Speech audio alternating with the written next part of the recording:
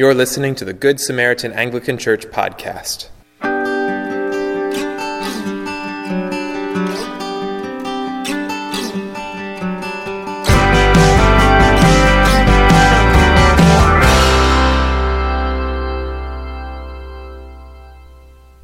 The following sermon was recorded on July 1st, 2018.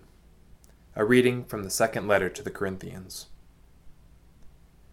We want you to know, brothers, about the grace of God that has been given among the churches of Macedonia. For in a severe test of affliction, their abundance of joy and their extreme poverty have overflowed in a wealth of generosity on their part. For they gave according to their means, as I can testify, and beyond their means of their own accord, begging us earnestly for the favor of taking part in the relief of the saints. And this, not as we expected, but they gave themselves first to the Lord, and then, by the will of God, to us. Accordingly, we urged Titus, that as he had started, so he should complete among you this act of grace. But as you excel in everything, in faith, in speech, in knowledge, in all earnestness, and in our love for you, see that you excel in this act of grace also. I say this not as a command, but to prove by the earnestness of others that your love also is genuine. For you know the grace of our Lord Jesus Christ, that though he was rich, yet for your sake he became poor, so that you by his poverty might become rich. And in this matter I give my judgment. This benefits you, who a year ago started not only to do this work, but also to desire to do it. So now finish doing it as well, so that your readiness in desiring it may be matched by your completing it out of what you have. For if the readiness is there, it is acceptable according to what a person has, not according to what he does not have. For I do not mean that others should be eased and you burdened, but that, as a matter of fairness, your abundance at the present time should supply their need, so that their abundance may supply your need, that there may be fairness. As it is written, whoever gathered much had nothing left over, and whoever gathered little had no lack. The word of the Lord. Thanks be to God. In the name of the Father, and the Son, and the Holy Spirit. Amen. Amen. Please be seated. You've probably all heard of something called the Japanese tea ceremony. Tea is very important in Japanese culture, and so they've found ways to ritualize the drinking of tea and the honoring of guests in this special ceremony. Well, in Ethiopia, they have something that I can relate to far more than the Japanese tea ceremony. They have the Ethiopian coffee ceremony. I hear a lot of you can relate to this, yes. So, in the Ethiopian coffee ceremony, people will often make a charcoal fire outside, and they'll take a frying pan and they'll take raw coffee beans and put them in the frying pan, and then they roast the beans right there, just a spoon stirring them around right over the charcoal fire. And then they dump it into this kind of like a mortar and pestle type thing, and they beat the no electric grinders, or we're talking about beating down these coffee beans into a nice fine powder, and then they have a kettle of water that they pour over it, and they make the coffee, and then they share it with one another. This is very important for welcoming guests in Ethiopia. You always would offer coffee like this. Now there's a woman named Cham who regularly goes around the villages in Gambela, Ethiopia, and she brings coffee and this ceremony. She brings the charcoal fire, the kettle, all of it, to these villages, and she sets up in the middle of the village, and she starts making coffee, and she starts gathering the women of the community around her to drink coffee. And then she takes the opportunity to share with them about some basic hygiene practices. Things like washing your cups and your plates and your bowls. Things like boiling your water to purify it before you drink it. And this is important to Cham because she didn't know these things until someone taught her. She went to the hospital and to the medical clinic constantly with her 8 children. One of them even died. And they kept getting sick, but they had no idea why they were getting sick. And so when she learned about things like germs and the importance of washing your dishes and purifying your water, life changed remarkably for her. And so now she goes out into these villages. The average Ethiopian woman has 9 to 11 pregnancies in her lifetime, but usually only 2 to 4 of their children survive. Can you imagine that? And so she is sharing literally life with the women that she visits because she is sharing the thing that she's found and teaching them how to do the same. The place where she learned this in the first place was the Gambella Anglican Center, which my friend Bishop Grant Lamarcond built in Ethiopia. And he and his wife Wendy, who's a doctor, they went as missionaries 5 years ago. They've since come home for health reasons. But they went there to build up the church in Ethiopia, the Anglican Church in Ethiopia. And they built this Gambella Anglican Center as a place for them to live, but also as a training place for clergy and as a training place for these basic hygiene practices through something called the Mothers Union, so that they can teach women how to teach other women how to keep their families healthy. And as they go and as they share coffee and as they share these basic hygiene practices, they also share the love of Christ with those that they meet. And so the gospel is spreading rapidly in this region, thanks to coffee and the Gambella Anglican Center. And the Gambella Anglican Center was started through seed money that came through the Anglican Relief and Development Fund. The Anglican Relief and Development Fund was created about the same time that the Anglican Church in North America was created to do relief and development work around the world. And it's one of the best such organizations in the world because of the way that they research the projects and the impact of the projects and the way the money is spent.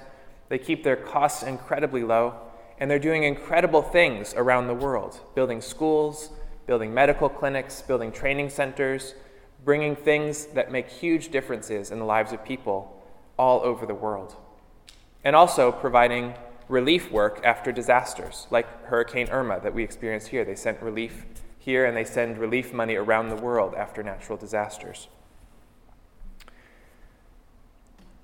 This kind of work that the Anglican Relief and Development Fund is doing has been going on for more than 2,000 years.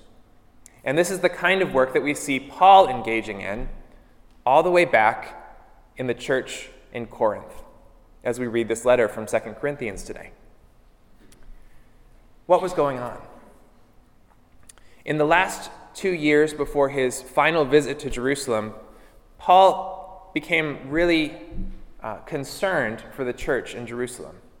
And so in all the churches that he had planted, in all of these Gentile regions, he went around encouraging them to take up a collection for the church in Jerusalem. There had been famines in Jerusalem, there had been other issues in Jerusalem, and so the Christians in Jerusalem, who were the first Christians, that's where the faith started with Jesus' resurrection, with Pentecost, and with the sending of the apostles out from there. Paul became very concerned that the church in Jerusalem receive relief from their brothers and sisters throughout the world. And so Paul encouraged these churches that he had planted to take up a collection to give aid to the church in Jerusalem. Now, this was intended as a goodwill offering towards the church in Jerusalem. It was also probably a way for Paul to help smooth over any tensions between Gentiles and Jews. You know, a lot of the letters that Paul wrote are about how he has been called to preach the gospel to the Gentiles. But when we look in Acts and in Galatians and in some of these other books, we see that there was some tension between the Gentile believers and the Jewish believers, particularly over how much of the law needed to be obeyed. There was a big controversy in the church over this. In fact, the very first council of the church was convened to deal with these Gentile believers and whether or not they needed to be circumcised, whether or not they needed to offer sacrifices in the temple, whether or not they needed to obey the law, just like the Jews did. And so part of this collection was simply to provide relief to the church in Jerusalem, but also to smooth over these tensions. to say that the Gentile church cares for you, the Jewish church. And so in this letter, Paul is encouraging the Corinthian church to complete what they had promised to do. And he does this by sharing the testimony of the Macedonian church, which was some distance away. The Macedonian church included places like Philippi and Thessalonica and Berea, places where we get letters like the letter to the Philippians and the letters to the Thessalonians. And so here's this Corinthian church, and here are these Macedonian churches, and Paul is encouraging each of them to give based on the giving capacity of the others. Not capacity, but the desire to give of the others. And so when he goes to Macedonia, he tells them about how eagerly the Corinthian church received his offering, or his suggestion that they take up this collection for the churches in Jerusalem. And then he goes to Macedonia, and he tells them about what the Corinthians did. And then he starts to become worried that the Corinthians may not live up to what they had promised in that first instance. And so in this letter, the second letter to the Corinthians, he's telling them about the generosity of the Macedonians and how they too should use the Macedonians as an example to complete what they had promised to do and take up this full offering for the church in Jerusalem. Now, for some reason, the churches in the region of Macedonia were very poor and were afflicted. We read about this in 2 Corinthians today. We don't know exactly why they were poor and afflicted, but they were. They did not have a whole lot of means. They didn't have a whole lot of wealth. They didn't have a whole lot of ability to give. But Paul desired to point out their eagerness to give, despite the fact that they didn't have very much. And so we look right at the beginning of our passage today, beginning in verse 2.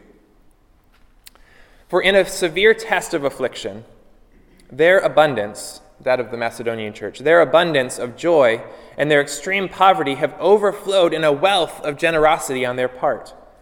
For they gave according to their means, as I can testify, and beyond their means, of their own accord, begging us earnestly for the favor of taking part in the relief of the saints. That's a pretty incredible testimony, that this poor church in Macedonia was willing to give according to their means and even beyond their means to support the church in another place in the world. It's hard to give when you're poor. It's hard to give according to your means when you're poor, because the amount that you need to give represents pretty much all that you have in some cases. All that you have to live on, all that you have to eat. And to give beyond your means when you're poor is an even greater sacrifice. And yet, Paul points out that these Macedonian believers gave with joy, with excitement. In fact, they even counted it as a privilege to do so, as it says in verse 4. Begging us earnestly for the favor of taking part in the relief of the saints. You can kind of picture Paul holding them off and saying, guys, you really don't have very much. You don't have to do this. And they say, no, it's a privilege. Please let us participate in this. Please let us help the church in Jerusalem. We want to do this. And so they give abundantly. They give freely. They give willingly, not under compulsion, but because it's the desire of their hearts. Now here, there's one particular word that's kind of interesting. Begging us earnestly for the favor of taking part. For the favor of taking part. In the New International Version that we read just a few minutes ago, it says, for the privilege of taking part in this relief to the saints, or this service to the saints. That word that's favor in the ESV and privilege in the NIV are both ways of translating the Greek word charin, which comes from another Greek word, charis, which means to show kindness, to manifest graciousness towards, kindness, graciousness, grace. And the way that we see this most often translated is simply with the word grace. And we see it 5 times in this passage that we read this morning. Used in different ways, but we see it 5 times. This graciousness, this kindness shown to others, Here it means that these Macedonian believers counted it as a grace to bestow grace upon others. They counted it as a kindness to bestow kindness upon others. They thought it was a gift to be able to give to others.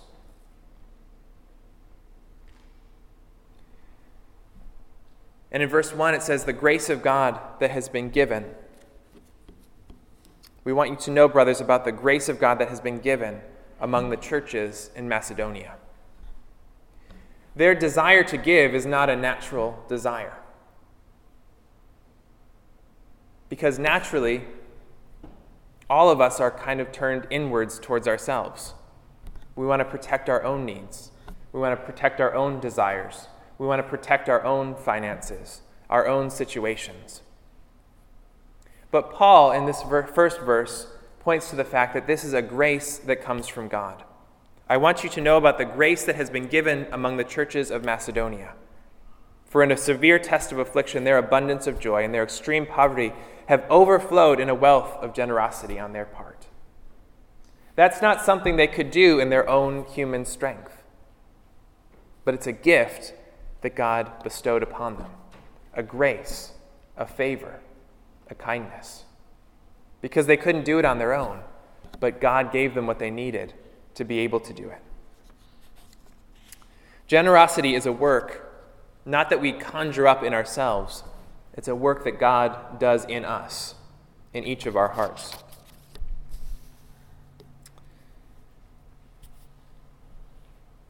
But sometimes we feel like we just don't have enough to give.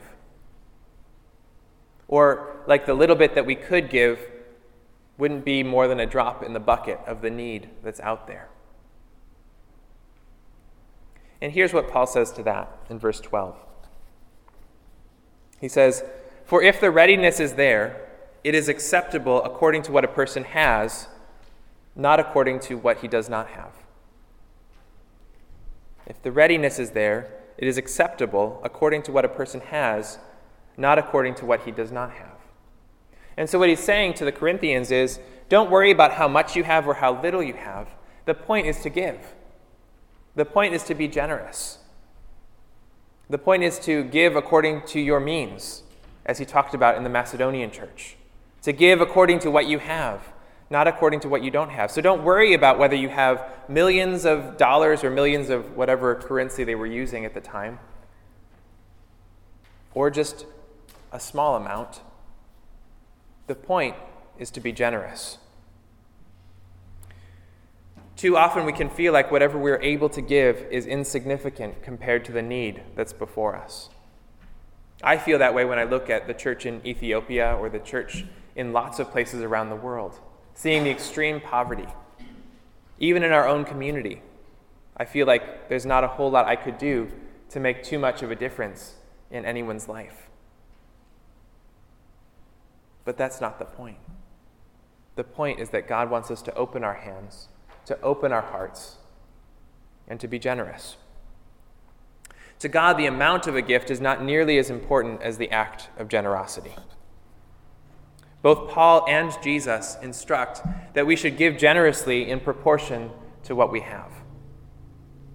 And so you may remember the story that comes from the Gospel of Luke, where Jesus and his disciples are in the temple courtyards. And in the temple courtyards, there was a place where people could come and bring their offerings.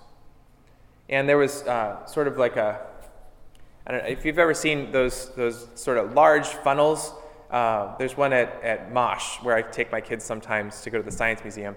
And you stick your quarter in there and it kind of spirals its way down, and it's really cool to watch. Well, imagine a big funnel like that made out of metal, and you could come up to it and you could put your metal coins into it and it would make a big loud noise. And the Pharisees liked to do this a lot. They liked to go into the temple and they liked to present their gift with a lot of fanfare and put it into that funnel, and it would make a big clanging noise, and they could show off and be really excited about what they had given, and more excited about the way that people had seen them give. But Jesus with his disciples looks at a poor widow. And here's what it says. Jesus looked up and saw the rich putting their gifts into the offering box. And he saw a poor widow put in 2 small copper coins. And he said, "Truly, I tell you, this poor widow has put in more than all of them. For they all contributed out of their abundance, but she, out of her poverty, put in all that she had to live on." Jesus was impressed with the spirit of that widow. He was impressed with the spirit of generosity, the grace that God had put into her to be able to give up all that she had for the preciousness of the worship of the temple. It's not about how much, it's about our hearts and the condition of our hearts. Why is giving so important to God? Personally, I'd rather just avoid some of the passages about giving in Scripture, just kind of gloss over them. But it comes up over and over again. Jesus talks about giving. Paul talks about giving. The Old Testament is full of giving and sacrifice and offerings for this and offerings for that. Why is there so much giving in the Bible? Why does it matter so much to God? Because this is God's book. So if God put this book together, he must care about giving. Well, I think for one thing, it breaks the selfishness that we're all prone to. That tendency that we have to desire to skip over those passages about giving, that's the thing that God is trying to correct. He's trying to correct the closed-fisted way that we hold on to resources sometimes, and to get us to open up our hands in a spirit of generosity. It's a gift that he wants to do for us. It's a work he desires to do in our hearts. He wants to help us become less selfish. And not just with money. We're selfish in all kinds of ways. But money is a really easy symbol of our selfishness and a really easy way for us to demonstrate what God is doing in our lives. It's a tangible thing that we can practice and do. So I think it breaks the selfishness that we're all prone to. But it's also because God himself is a giving God. God himself is a giving God. And he desires for each of us to become more like him. One commentator on this passage said, "God is generous, and where his grace is truly experienced in people's lives, the evidence will be a similar love and generosity." When you have the love of Christ in your heart, it's evident because of the way that you treat others. When you've received the gift that God gives to you, it's evident in your life because you desire to be a giving person, a selfless person, a sacrificial person. We become more like God when we give. Not as a work, not as something that builds us up like the Pharisees who were throwing lots of money into the big clangy symbol thingy. We become more like God because it's a work he's doing in us, helping us to open our hands and our hearts to the needs of others. There's one more word I want to point out from our passage today, and that's the word that's translated as relief in my translation here. He says in verse 4, begging us earnestly for the favor of taking part in the relief of the saints. Taking part in the relief of the saints. It's the same word that's in the name of the Anglican Relief and Development Fund. And that word in Greek is diakonias. Diakonias, which is the same word from which we get deacon, like our own Deacon Stephen here. And deacon means servant. There's a wonderful tool I have available to me in doing these studies on the scriptures, and it's a word study tool that looks at the history of a word in Greek. It's kind of like in English there's something called the Oxford English Dictionary that will trace the lineage of a word, the history of a word, where it comes from, what languages it's sourced from. But this one is a theological history of the words that we find in the Greek Bible. It's like, 10 volumes big. It's thick volumes. So every Greek word that we find in the Bible, there's a little article, actually sometimes a big article that talks about it. And in the article on this word, about diakonos, it says that the concrete sense is simply to wait upon a table, or to care for, or to serve.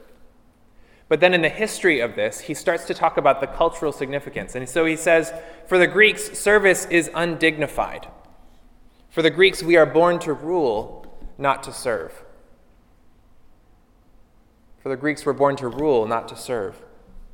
In Judaism, service is not thought of to be unworthy, and hence a deeper meaning of this word develops. But by exalting service and relating it to the love of God, Jesus both sets forth a completely different view from that of the Greeks, and he purifies the Jewish concept. And so what does Jesus teach about serving and service?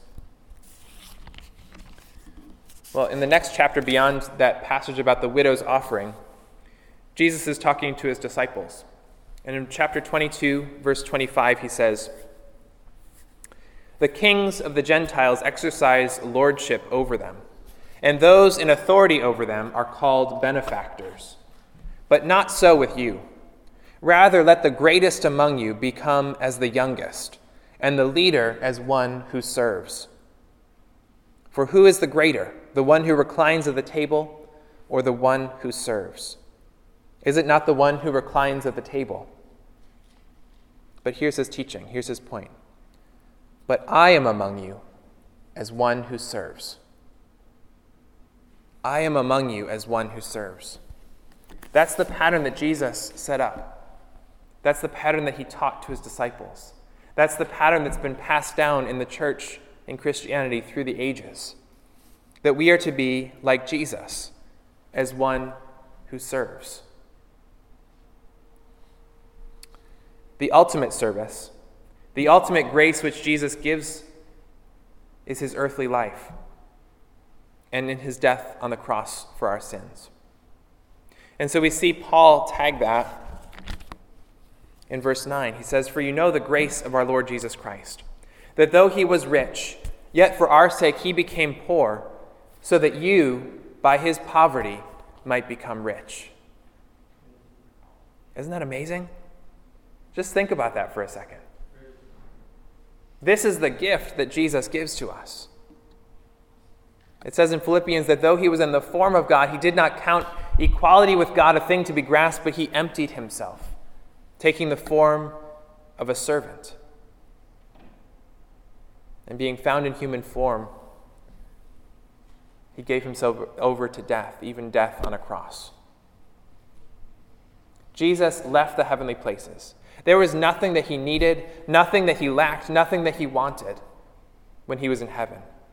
Angels would have served him day and night, and that would have been right, for he's God who created them. But Jesus left all of that. Look at the cover of your bulletin for a moment. This is someone's depiction of Jesus during his temptation in the wilderness, right at the beginning of his earthly ministry. And in this picture, you can see him just sort of sitting there, and imagine what's going through his head. Imagine him recalling what it was like to be in heaven, to want for nothing, and now to be sitting on a rock in the desert, hungry for bread. Jesus became poor so that we, by his poverty, might become rich.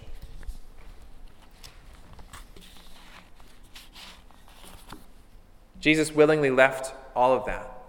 He endured poverty and intense pain and suffering so that we could become royalty, the children of God. It's kind of like the prince and the pauper. We get to change places with Jesus. We don't get to become God, but we get to become royalty. We get to become children of God. And that happened because of Jesus' sacrifice for us, the gift that he gives to us, the gift of his grace. Paul's point is that we shouldn't just receive this grace from Jesus and sit on it.